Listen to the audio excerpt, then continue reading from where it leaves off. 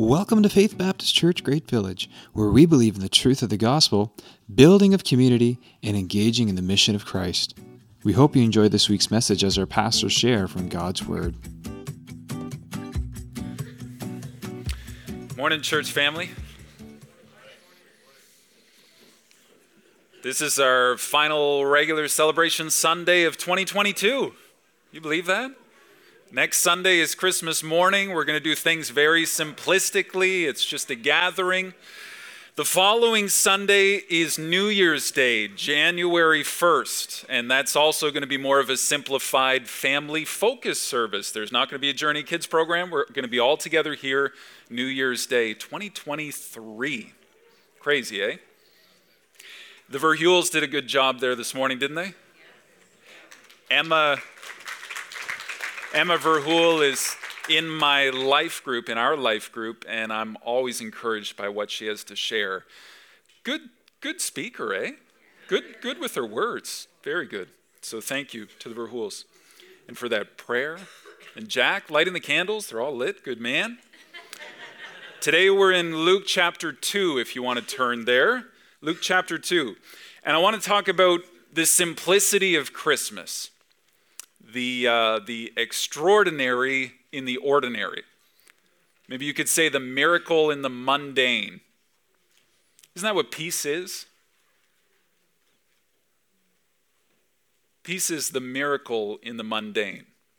The fact that we get to be with God, because of Jesus Christ, God with us, in the ordinary every day. Isn't that the miraculous? Luke chapter 2. You know this passage well. Let's read from verse 1 to verse 20. In those days, a decree went out from Caesar Augustus that all the world should be registered. Well, just 1 second here. You know what the beautiful thing is about that? The decree that went out from Caesar did not override the decree that went out from God. That last song we sang, God is sovereign, He's over all. What the enemy meant for evil, He turned for good. What Caesar Augustus meant for war or his own personal pride, God used for His eternal plan of redemption. God wasn't thrown off when Caesar said, hey, I'm going to ask everybody to go to their hometown and be registered. It actually fit in perfectly with the redemptive plan of God throughout the ages. Verse 2, this was the first registration when Quirinius was governor of Syria. All went to be registered, each to his own town. Joseph also went up from Galilee, from the town of Nazareth to Judea, to the city of David, which is called Bethlehem, because he was of the house and lineage of David. We talked about that last week. This is an important fulfillment of prophecy. To be registered with Mary, his betrothed, who was with child, verse 6. And while they were there, the time came for her to give birth. Perfect timing, right? And she gave birth to her firstborn son, wrapped him in swaddling cloths, and laid him in a manger, because there was no place for them in the inn. And in the same region, there were shepherds out in the field. We're going to talk about these shepherds today. They were keeping watch over their flock by night. An angel of the Lord appeared to them. The glory of the Lord shone around them, and they were filled with great fear. And the angel said to them, fear not. There it is again, fourth time. Fear not. For behold, I bring you good news of great joy that will be for all the people. For unto you is born this day in the city of David a Savior, who is Christ the Lord. This will be a sign for you. You will find a baby wrapped in swaddling cloths and lying in a manger. And suddenly there was with the angel a multitude of the heavenly hosts praising God and saying, glory to God in the highest, and on earth peace among those with whom He is pleased. When the angel went away from them into heaven, the shepherds said to one another, let us go over to Bethlehem and see this thing that has happened, which the Lord has made known to us. And they went with haste and found Mary and Joseph and the baby lying in a manger. Notice the comma there. It's not Mary and Joseph and the baby in the manger. It's Mary and Joseph and the baby was in the manger. And when they saw it, they made known the saying that had been told them concerning the child. All who heard it wondered at what the shepherds told them. But Mary treasured up all these things, pondering them in her heart. And the shepherds returned, glorifying and praising God for all they had heard and seen, as it had been told them. Now, this is the quintessential Christmas story, right? This is it. Every church Christmas cantata from the time this was read. Maybe a child, maybe a narrator at the Christmas play. For unto you is born this day in the city of David. We've heard this, right? We know this story, don't we? We do know the story, don't we? You got the donkey carrying pregnant Mary to Bethlehem. Mary and Joseph are in a big rush, right? They're knocking on all the doors of all the inns because Mary's water broke and she's in labor and we need a place right now and we just arrived off the road. And Joseph would knock on the door and say, is this an innie? And then the innkeeper would say, no, get outie. Mary and Joseph find a stable where Jesus is born. You could say he was born into a pretty stable family environment.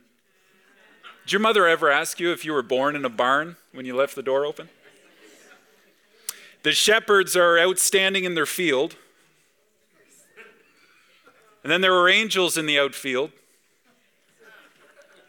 The bright star is shining gloriously over the manger like a heavenly nightlight. Not a creature is stirring, not even a mouse. The three wise men arrive on camelback that very night. They were on a Star Trek of sorts. They're presenting their gifts to the newborn king. It's December, it's year 0. Fresh blanket of snow coats the ground. The little drummer boy arrives. That's the Christmas story, right? Isn't it? The passage says, all who heard it wondered at what the shepherds had told them. Isn't that what we've done over the years? Isn't that what people did since they heard the news? We wonder. Causes wonder. We ponder. Maybe we try and fill in the blanks. What would it have been like? How did it take place? Let's talk about what the Bible actually says happened that night, because it's really simple. Joseph and Mary, first of all, they had to travel 150 kilometers. Oh boy, it just says they went up. They actually traveled south, but the topography was going uphill. So 150 kilometers uphill. Mary probably didn't walk the whole thing as a pregnant woman. I don't know, maybe a donkey carried her, maybe she rode on a cart. I was going to say horse next, but anyway, they make it to Bethlehem. We're not told those details. They may not have been in a huge rush. Her water may not have broken on the way. Jesus could have been born a month after they arrived in Bethlehem, or maybe an hour after they got there. We don't know. It just says while they were there, the time came for her to give birth. It doesn't say there were multiple inns. It just mentions one. There was no room for them in the inn. The Greek word means guest room. It doesn't necessarily mean motel, Super 8. We're not told about an innkeeper. I think that was just a position that was added to the Christmas play for little Johnny to have a role so his mom could get a picture.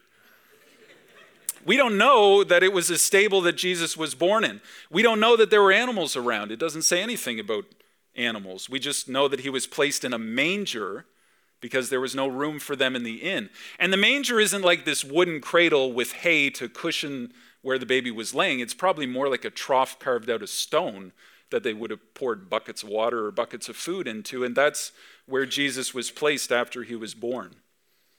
We don't know that the star was shining a bright light into the manger scene like every Christmas card you've ever seen. The wise men reference a star rising in the east in Matthew 2. The wise men likely didn't arrive the night that Jesus was born. They had to travel. They consulted with King Herod in Jerusalem before they arrived in Bethlehem. It says when they arrived in Bethlehem, the star was over the place where the child was, not the baby. Child sounds older to me than baby, doesn't it? Jesus could have been coming up on 2 years old at this point, some people suggest. And they were in a house, the scripture says.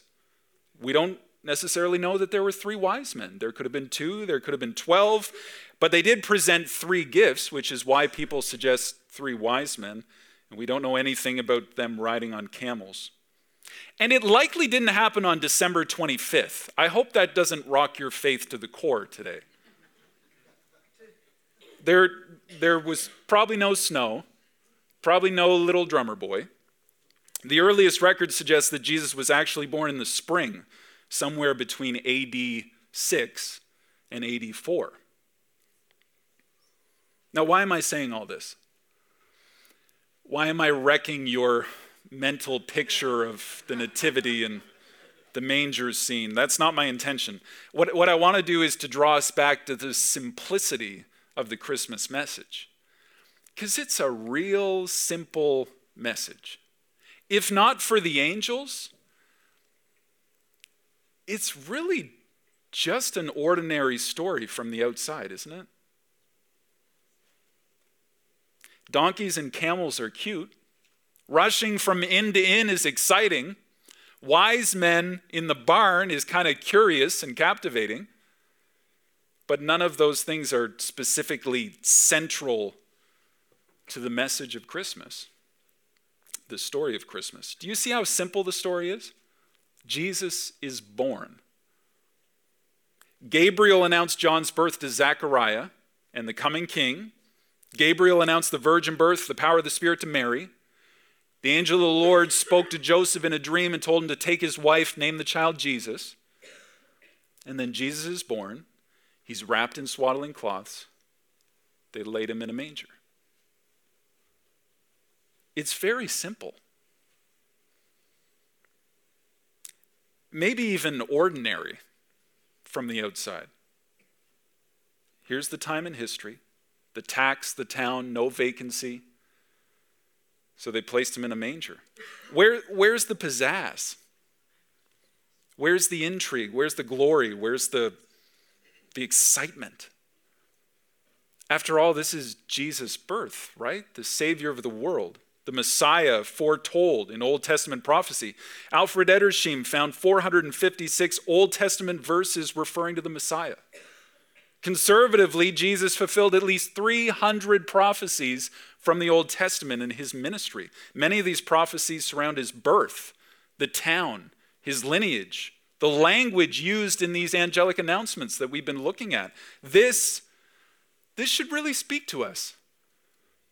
That God can fulfill hundreds of prophecies over thousands of years, fortify his plan of redemption, and give hope and peace to a weary world through a baby wrapped in swaddling cloth and placed in an animal's food dish. That God would take something so ordinary and basic and save the world through that baby. The miracle in the mundane. So I want to wonder together for a moment. I want to have some fun with this, maybe speculate a little bit, maybe tiptoe on the edge. We've talked about what the Christmas story was like from an earthly perspective. What about heaven's perspective? Just ponder this. Just picture the throne room of heaven. God is seated on his throne.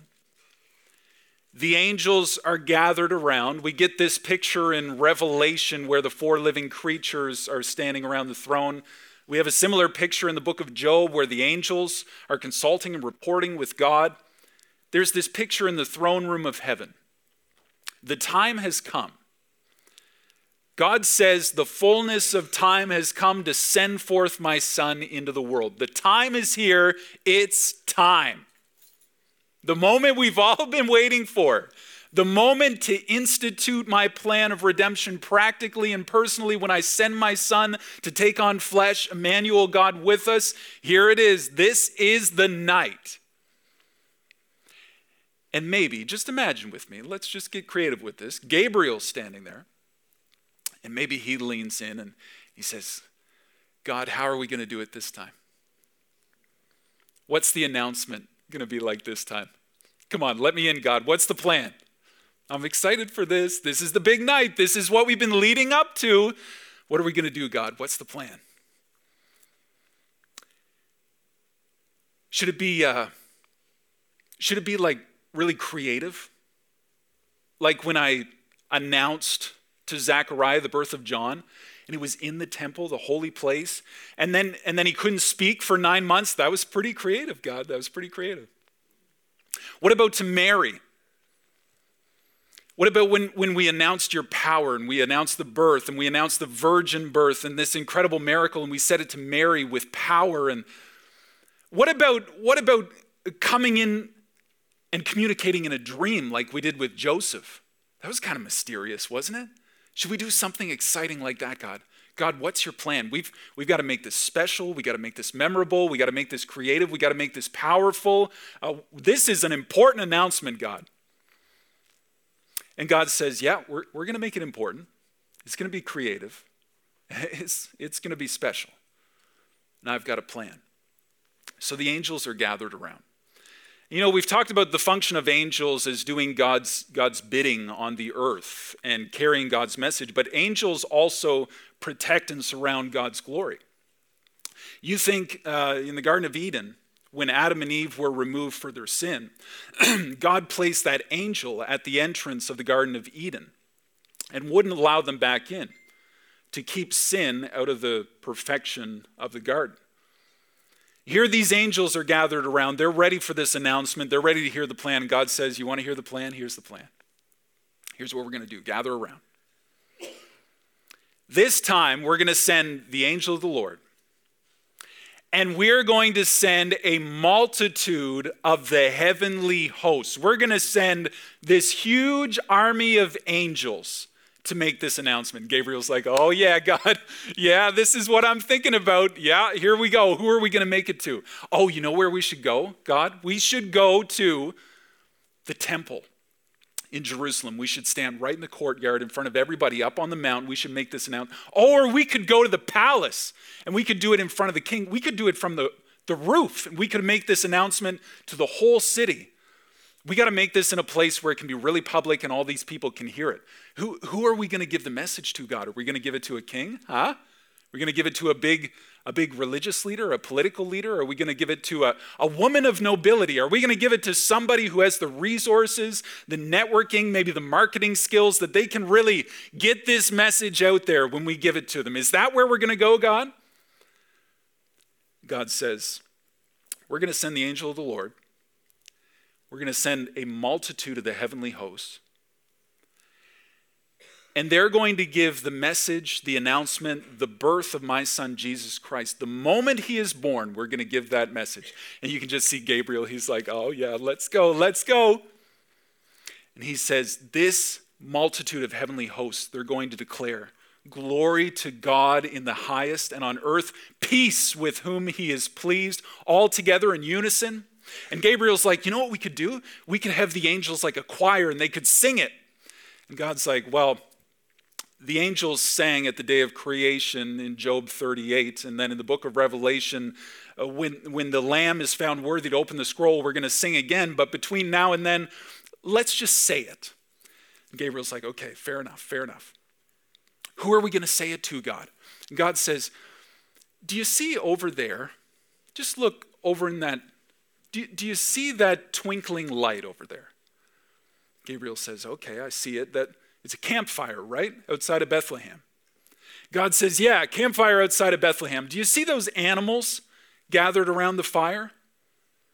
And Gabriel's like, yes, those are sheep.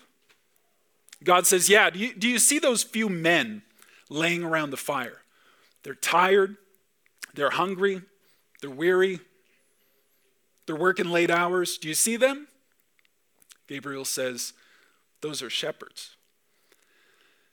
And God says, that's who we're going to make the announcement to. Those guys. Now, we've already talked about how angels submit to the will of God, to his plan. But if it were you and I, wouldn't you want to question for a moment? Are you sure, God? That's who you want to give your message to? Are you sure we shouldn't go to Caesar Augustus, Quirinius? You sure we shouldn't go to the Roman officials? Should we not go to King Herod? Are you sure you want to give your message, your one-time big message of the birth of your son, to those people? Thank you very much.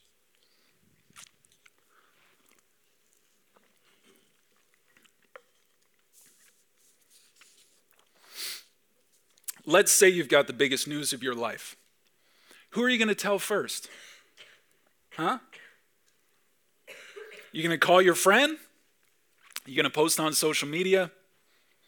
You going to tell a coworker? Are you going to stop into your parents' place so that you can celebrate with them?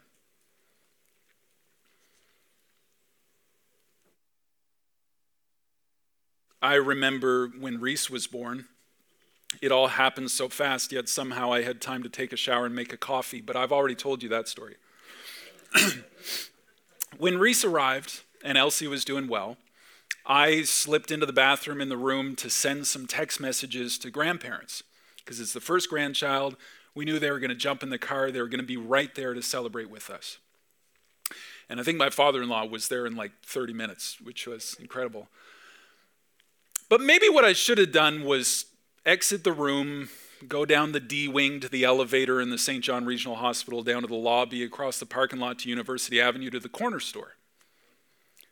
And maybe instead of going into the corner store, I should have walked around back and talked to the guys who were smoking a cigarette and carrying on by the dumpster and said, "Hey, I've got good news. My wife just had a baby. Do you want to come and see?" It just doesn't seem to fit the occasion, does it? It may be helpful for you to know that shepherds were the outcasts of society in this day. Shepherding was not something that people aspired to do. Little kids didn't write on their class project, "When I grow up, I want to be a shepherd." It just didn't happen. David was a shepherd boy. Yeah, because he was the youngest. None of his older brothers wanted to do it, right? When the prophet Jesse shows up to crown the new king, goes through all the brothers. Is this all the sons? Well, there is yet but the youngest, but he's out in the field taking care of the sheep. Well, we're not going to sit down until he gets here. And then later on, his dad's like, "Hey boy, you want to take cheese to your brothers at the battlefront? You're not doing anything, are you? You're just watching sheep? Yeah, go take cheese to your brothers." Do you remember the prodigal son? What was he doing when he was at his lowest point? He was feeding the pigs.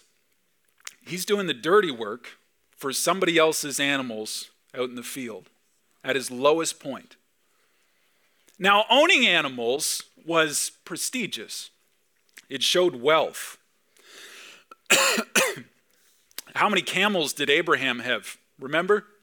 Job, how many animals did he have? It showed wealth. But being the hired hand to count sheep all day, that was a menial task. It doesn't necessarily take a college education to watch someone's sheep. It does take a lot of time. It cuts into your social life. So it probably would have been for people who were more outcast, loners, didn't have a lot of friends and family, didn't have a lot of social life. But there's also this religious separation too. Watching sheep is a full-time job, 24/7. These shepherds are out here. It's nighttime. It's late. They're still taking care of their sheep in the late hours because somebody's got to watch the sheep. Shepherds had to work on the Sabbath because somebody had to watch the sheep. So they would have been deemed unclean, ceremonially unclean, not welcome, not fit for the temple. They would be looked down upon religiously, socially, and economically. That's who God proclaimed with a multitude of angels, the birth of his one and only Son, the Christ, the Messiah, the Savior of the world. Why?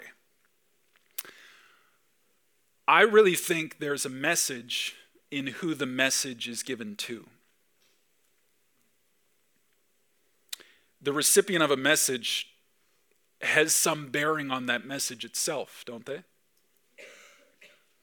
Have you ever gone out to your mailbox? Maybe this happens a lot for you in this season, and the flag is up, so you open it up, and there's a beautiful Christmas card in there, right? Like it's bright red, it's got some holly stenciled on the outside, a little bit of decoration. When you pick it up, it's one of those Christmas cards like you know, it's substantial. There's something in there. Or you get a box on the front deck when you get home. Amazon delivered the parcel, right? And you get that little bit of excitement. What do you do when you hold that card for the first time or you pick up that box? Before you open it, what's the first thing that you do?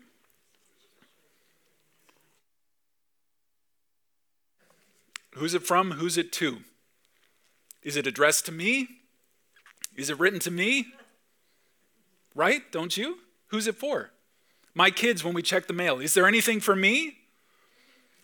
Have you been wrapping Christmas gifts in this season? We've been sending some cards and some gifts to some family members, dropping them off, and the kids say, "Is that for me?"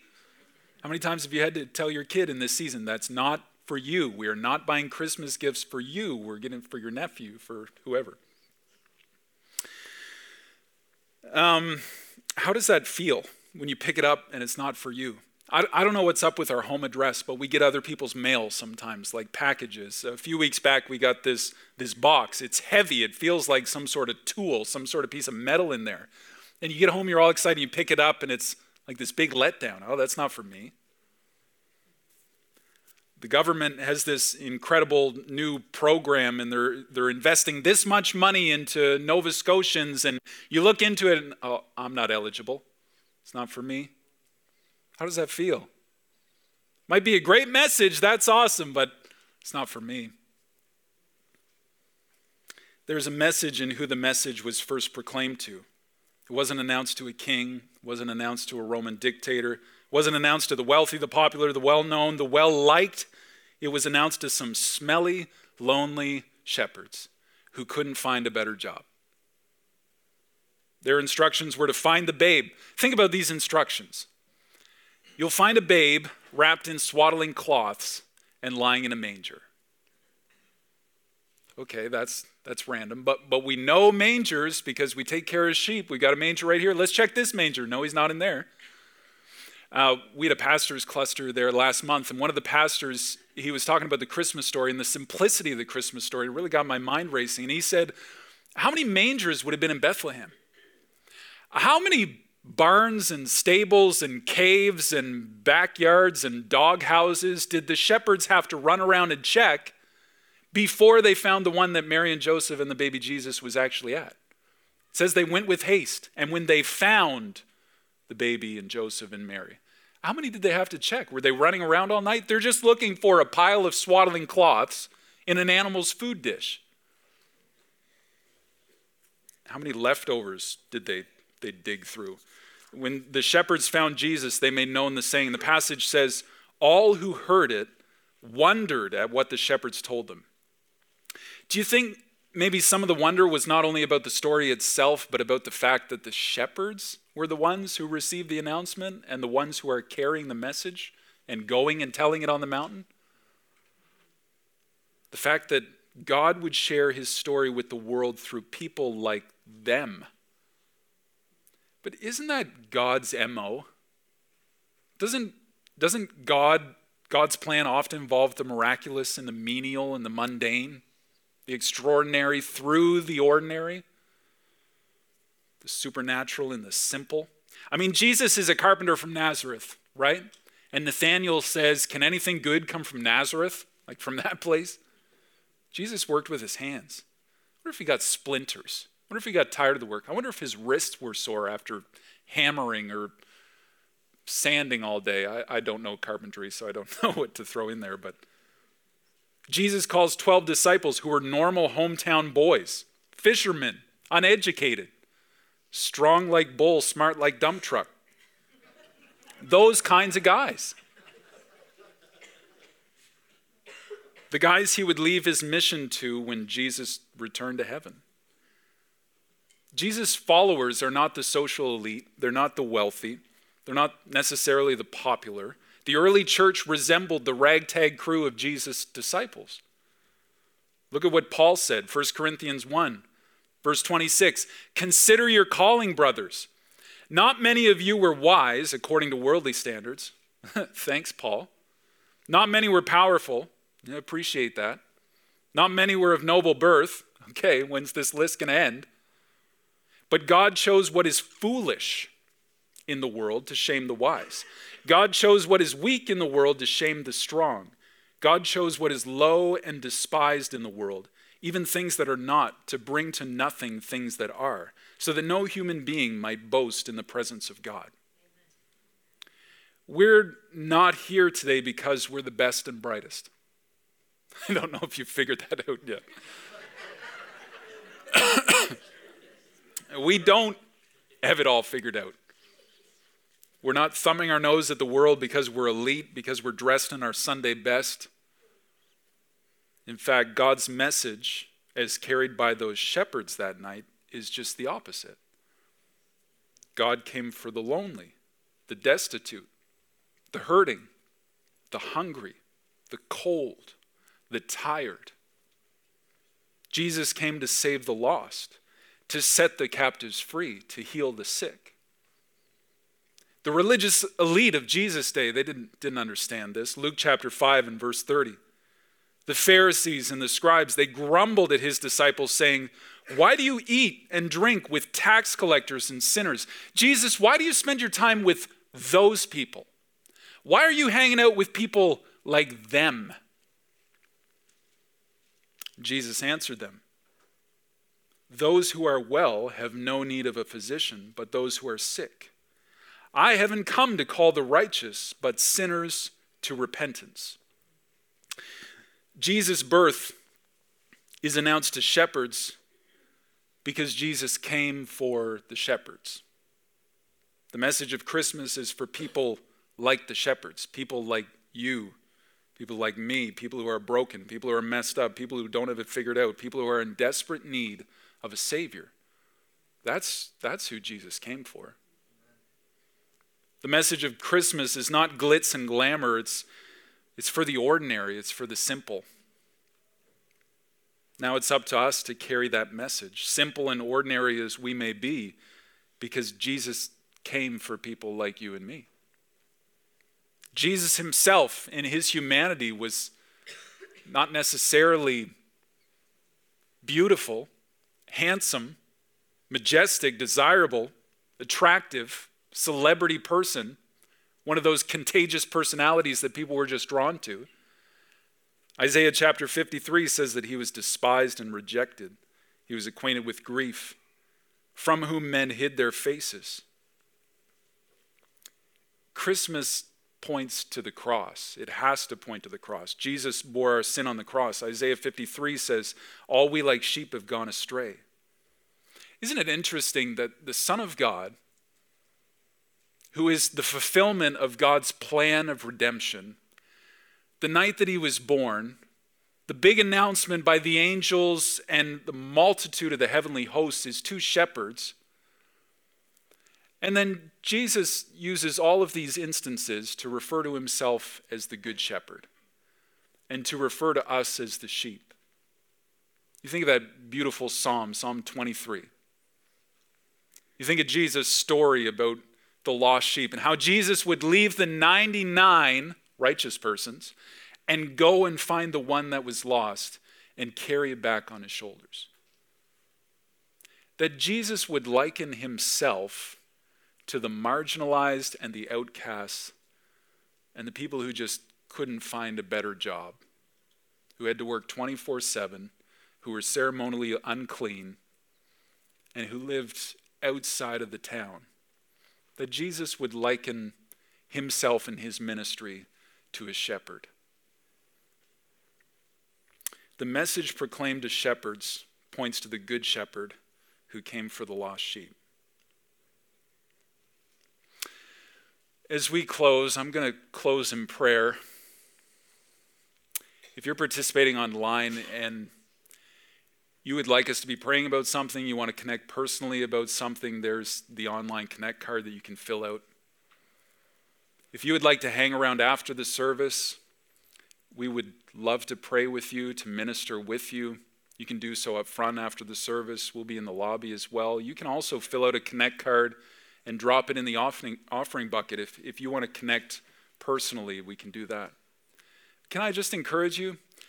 I think one of the devil's tactics, this whole bait and switch thing that he does, is to try and use a little bit of the truth that God is glorious and miraculous and majestic, and then apply it to us in a sense where we try and find God in what we deem miraculous and exciting and glitz and glamour and the wonder and magic of Christmas. And we chase after those things that look so good and so cool, thinking that that's the way that God is going to speak to us. That's the way that God is going to meet us. But the message of Christmas is that Jesus is the baby wrapped in swaddling cloths and laid in a manger, and the shepherds were the ones who received the announcement. And God's miracle shows up in the menial. I just praise God that he would reach people like you and me and choose to spread his message through people like you and me, people like those shepherds. Can we stand as we close in a word of prayer this morning?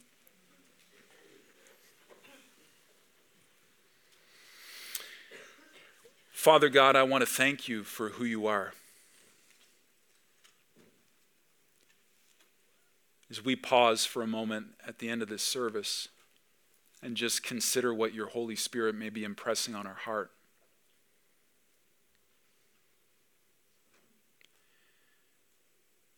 Jesus, we thank you for the simplicity of Christmas. We thank you for, in a world filled with busyness and distractions and noise and clutter and chaos and complexity,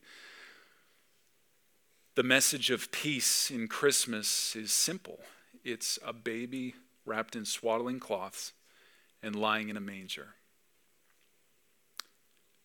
God, thank you that at the right time, you sent your one and only Son into this world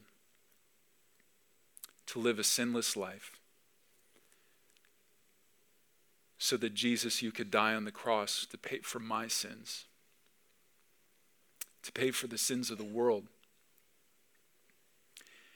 and that each one of us now, under the sound of my voice, under this gospel message, we now have an opportunity to respond to your love. And we now get to be children of the King. Not because we grew up in a palace, not because we grew up in wealth or nobility, prestige or fame, but because you met us where we were at.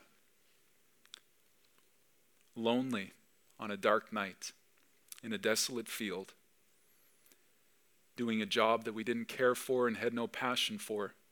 You met us in those places. God, we praise your holy name for the baby that was born to die on the cross for our sins. Thank you, Jesus. Thank you for this Christmas. Thank you for the simple message of Christmas and the message of the gospel of your love, the good news that was first given to those shepherds. God, help us to run in haste. Help us to share all the things that we've seen and heard about your love and who you are and the gracious and good Heavenly Father that you are. God, may other people see the transformational power of your love through ordinary, simple, basic people as we are. God, thank you for your glory and for the miracle of Christmas this year. In Jesus' name, amen.